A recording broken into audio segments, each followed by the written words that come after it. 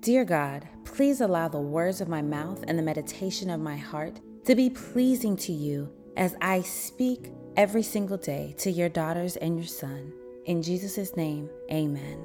This podcast is devoted to you, for you to get a few moments each day as a reminder of how much God loves you, how faithful He is to you, how much grace and mercy He has abounded upon you. So listen to 1, listen to 5, or listen to 1 over and over again. Take the time every day to commit to hearing your love letter from God. Dear God, help your daughter to do what is right. Give her joy and a grateful heart when she receives what you have for her. In Jesus' name, amen. For the Lord God is our sun and our shield. He gives us grace and glory. The Lord will withhold no good thing from those who do what is right. Psalms 84 verses 11.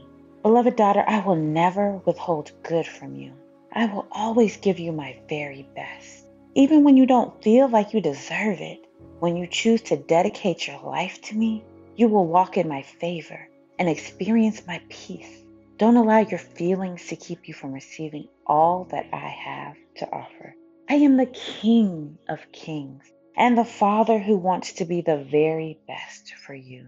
Love your Heavenly Father. The Lord will withhold no good thing from those who do what is right.